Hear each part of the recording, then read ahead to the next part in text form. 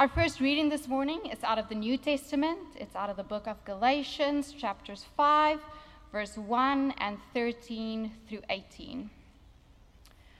For freedom, Christ has set us free. Stand firm, therefore, and do not submit again to a yoke of slavery. For you were called to freedom, brothers and sisters. Only do not use your freedom as an opportunity for self-indulgence, but through love become slaves to one another. For the whole law is summed up in a single commandment: you shall love your neighbor as yourself. If, however, you bite and devour one another, take care that you are not consumed by one another. Live by the Spirit, I say, and do not gratify the desires of the flesh. For what the flesh desires is opposed to the Spirit, and what the Spirit desires is opposed to the flesh. For these are opposed to each other to prevent you from doing what you want. But if you are led by the Spirit, you are not subject to the law. Here ends the reading. Two lessons from the Old Testament this morning. First, from the book of Deuteronomy, chapter 17. In this text, the people are still wandering in the wilderness, and Moses has given them the law. And Moses foresees that when the people enter the promised land, they will want to have a king like all the other nations. And so God, through Moses, offers these instructions about how Israel's kings ought to conduct themselves once the kingship begins. So listen now to Deuteronomy 17, verses 14 through 17. When you have come into the land that the Lord your God is giving you, and you have taken possession of it and settled in it, and you say, I will set a king over me like all the nations that are around me. You may indeed set a king over you, whom the Lord your God will choose. One of your own community you may set as king over you. You are not permitted to put a foreigner over you who is not of your own community. Even so, he must not acquire many horses for himself, or return the people to Egypt in order to acquire more horses, since the Lord has said to you, you must never return that way again. And he must not acquire many wives for himself, or else his heart will turn away. Also, silver and gold he must not acquire in great quantity for himself. We turn now to our reading from 1 Kings chapter 10. Here the text is surveying the life of King Solomon, and let's see how well Solomon adheres to Deuteronomy's commandments about how the king ought to conduct himself, which we've just heard. 1 Kings 10, verses 14 through 29. The weight of gold that came to Solomon in 1 year was 666 talents of gold, besides that which came from the traders and from the business of the merchants, and from all the kings of Arabia and the governors of the land. King Solomon made 200 large shields of beaten gold. 600 shekels of gold went into each large shield. He made 300 shields of beaten gold. 3 minas of gold went into each shield, and the king put them in the house of the forest of Lebanon. The king also made a great ivory throne and overlaid it with the finest gold. The throne had 6 steps. The top of the throne was rounded in the back, and on each side of the seat were 2 armrests, and 2 lions standing beside the armrests, while 12 lions were standing, one on each end of a step of the 6 steps. Nothing like it was ever made in any kingdom. All King Solomon's drinking vessels were of gold, and all the vessels of the house of the forest of Lebanon were of pure gold. None were of silver. It was not considered as anything in the days of Solomon. For the king had a fleet of ships of Tarshish at sea with the fleet of Hiram. Once every 3 years, the fleet of ships of Tarshish used to come bringing gold, silver, ivory, apes, and peacocks. Thus, King Solomon excelled all the kings of the earth in riches and in wisdom. The whole earth sought the presence of Solomon to hear his wisdom, which God had put into his mind.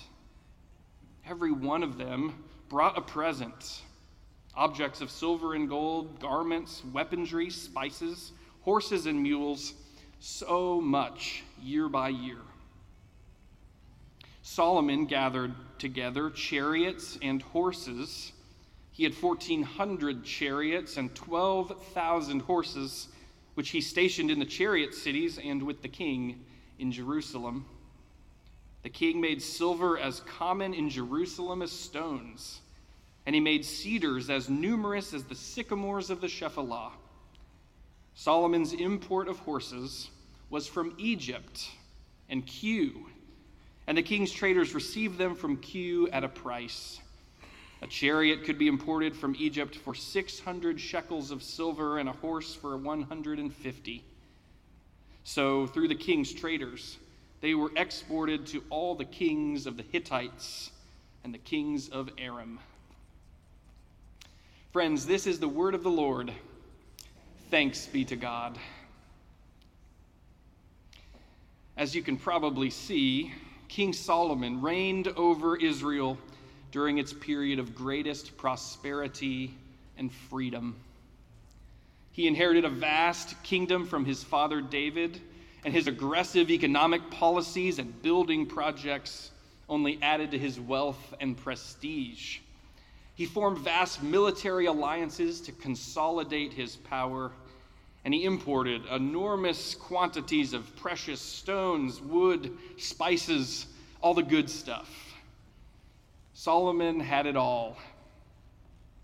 But a careful reading of his resume reveals that his love of money and fame and power ultimately eroded his faithfulness to God's commands.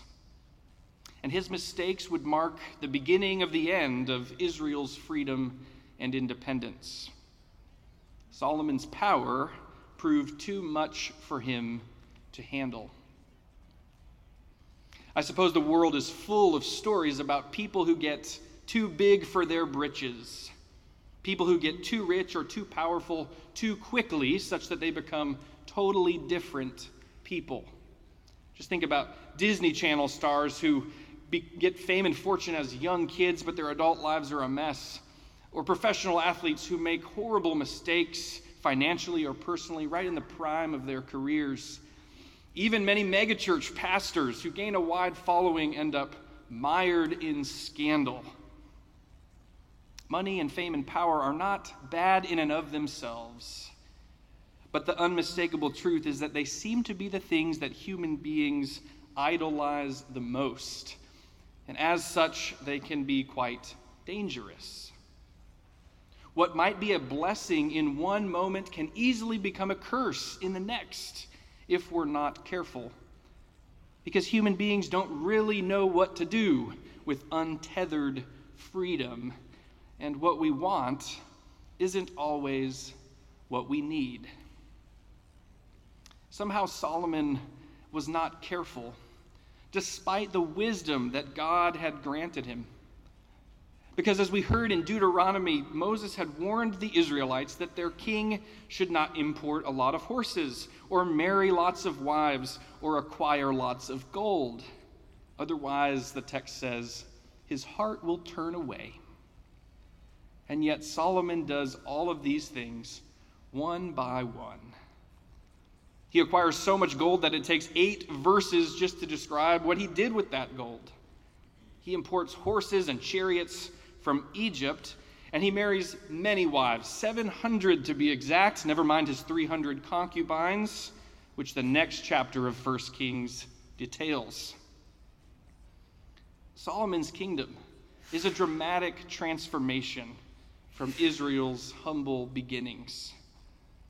Remember, the people of Israel began as slaves in the land of Egypt, servants of the Pharaoh and laborers for the Pharaoh's massive building projects.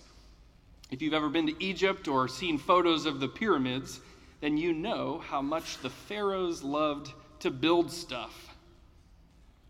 But through Moses, God had set them free from there and led them through the desert, sheltering the powerless, vulnerable people with a mighty hand and an outstretched arm. And then Moses gave the people the law, the gist of which was that the people were not to repeat among themselves what life had been like in Egypt. They were not to duplicate Egyptian oppression and greed in the promised land. And yet by the time we get to Solomon, Israel has done exactly that. Solomon enslaves people for his massive building projects. He marries Pharaoh's daughter as his favorite wife, and he imports Egyptian horses. The scripture's verdict on Solomon is clear, especially to those who have read Deuteronomy. Solomon has become Pharaoh. He's become Pharaoh. And so the nation has taken a 180-degree turn from its days of slavery in Egypt. The freedom God granted them has only led to sin, and Moses' warning about Israel's kings has come to pass. Solomon has become Pharaoh. Now, if we were to zoom out and consider the tragedy of Solomon from 38,000 feet, the lesson that emerges is somewhat surprising. And that lesson is this: God's blessings do not necessarily bring us closer to God. God's blessings do not necessarily bring us closer to God. In fact, sometimes God's blessings end up being temptations, because a misused blessing can become a curse. As we receive good things from God, we ought to ask ourselves whether these blessings are leading us to deeper faith in God, or whether the blessings are leading us to neglect our faith in God, leading us to believe that we are in fact in charge, the masters of our fate and the captains of our souls. A number of years ago, I had a conversation with a pastor in Latin America about what we might call the prosperity gospel, which is a flavor of Christianity that emphasizes material prosperity as a reward for following God. The movement's pretty big here in the United States and in much of the developing world. The pastor shared with our group a number of stories about people who, from his community, came into his church mired in drug addictions or crime, nearing the end of having their families with them. But then they became Christians, and being freed from their sins, their lives took a dramatic turn, and now they were becoming healthier and wealthier. And after his talk, I pressed him about some of his claims. Isn't it wrong, I asked him, to use God as a means to an end, to use faith as a means to wealth? Don't extravagant promises of health and wealth just encourage love of money over love of God? Isn't discipleship costly rather than lucrative? And the pastor was ready for my questions. He said, it's different in America. You already have wealth and medicine and security, so you don't need to pray for it. Your churches are shrinking because you don't depend on God. You've got it all already. And although I still think I had some valid questions, I did realize that it's easy to be critical of the prosperity gospel when you yourself are prosperous, right? It's easy not to pray for daily bread when you have a month's worth of food in your pantry. It's easy for God to become irrelevant and seemingly unnecessary when you can meet most of your own needs yourself. As slaves in Egypt and as a wandering desert caravan, the Israelites had to depend on God for daily bread coming down as manna from the sky, for daily water gushing forth from a rock. They had to depend on God to lead them as a pillar of cloud by day and a pillar of fire by night. They needed God every hour. They had nothing on their own. But when they got to the promised land, a land flowing with milk and honey, they gradually built up their wealth and their power and their influence and their security. They conquered and subdued the nations around them, and ultimately their kings came to believe that they could simply depend upon themselves. It's not that they stopped believing in God. No, it's that they stopped depending on God. And there's a difference. God simply became irrelevant and of little importance in their daily prosperous lives. Now, I suppose it would be too bold to draw a strict parallel between the sin of Solomon and the decline of religiosity in the Western world today. But perhaps they're not altogether unrelated. Some may think that atheism is sweeping across the land, but that's not really the case. In fact, according to a pre-pandemic Pew Research survey, 80% of U.S. Americans answered yes to the question, do you believe in God? And 56% said they believed in the God of the Bible. But only 36% of Americans attend church regularly. In other words, there's a lot of people out there who believe in God generally, even in our Christian God specifically, but who do not go to church. And so maybe what's happening in America is not that people have stopped believing in God, but rather that God has come to seem irrelevant or even unnecessary to many in their daily life. Prosperity gives a false sense of control and an illusion of freedom. And if that's the case, then perhaps it's worth asking ourselves if some of the things we value most as a culture might not necessarily be edifying to our faith. We tend to value the ideals of independence and self-sufficiency, right? The freedom to say and do whatever we want. And to be sure, many blessings come from these values. I can't imagine what it would be like to live in a country that lacked basic freedoms like freedom of speech or freedom of assembly, which we are exercising right now. I'm thankful for the freedom to life, liberty, and happiness, and I'm sure you are as well. But every rose has its thorns. And as we lean into our individual freedoms, there's always a danger that in doing so, we might forget about our need for God and abandon our commitment to God's will. As we prosper, we may begin to forget about God. That's the danger of blessings.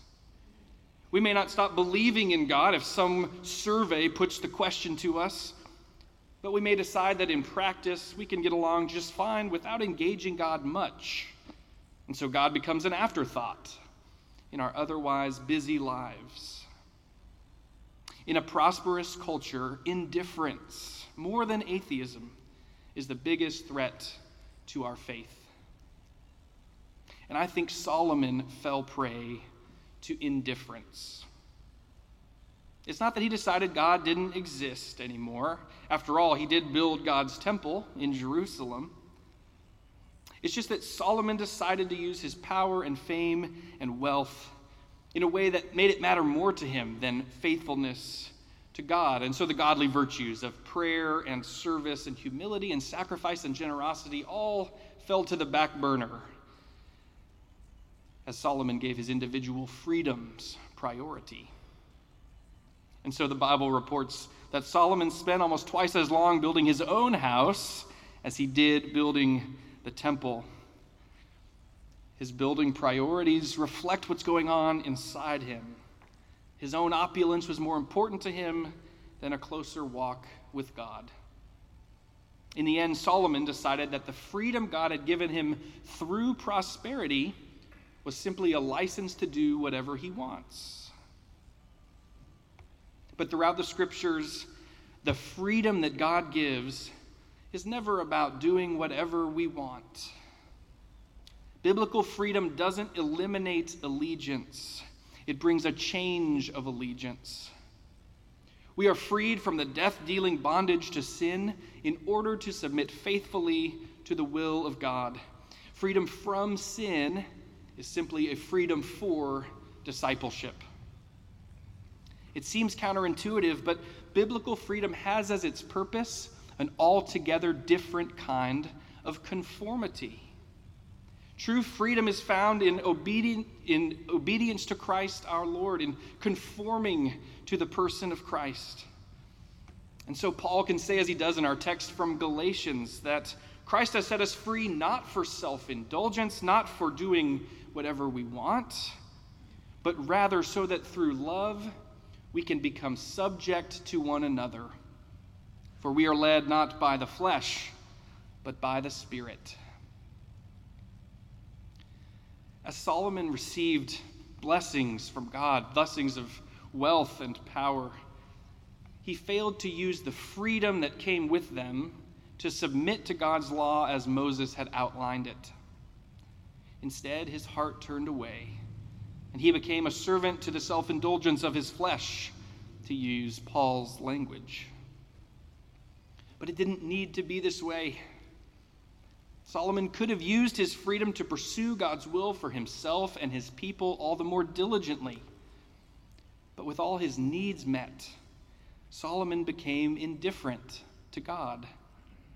Freed from uncertainty about his physical needs, Solomon must have figured he was free from his spiritual needs too.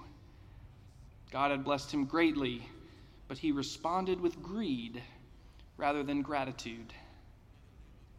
And friends, that's the point. Blessings bring freedom, but blessings can become temptations if we receive them with greed rather than gratitude. If we receive blessings with greed and we use them for self-indulgence, ultimately our hearts will turn away and we'll begin to think we don't really need God after all. But if we receive blessings with gratitude, we will be stirred to a deeper discipleship with Christ. We'll come to know that Christ has set us free in order that we might love and be subject to one another, just as he commanded us. Someone asked, what if you woke up tomorrow with only the things you thanked God for today?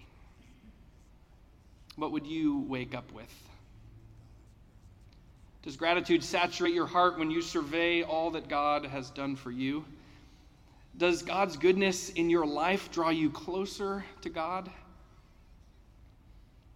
May our hearts not turn away because of all that God has given us, but rather may we respond to God's blessings with a gratitude that compels us to follow Christ all the more faithfully.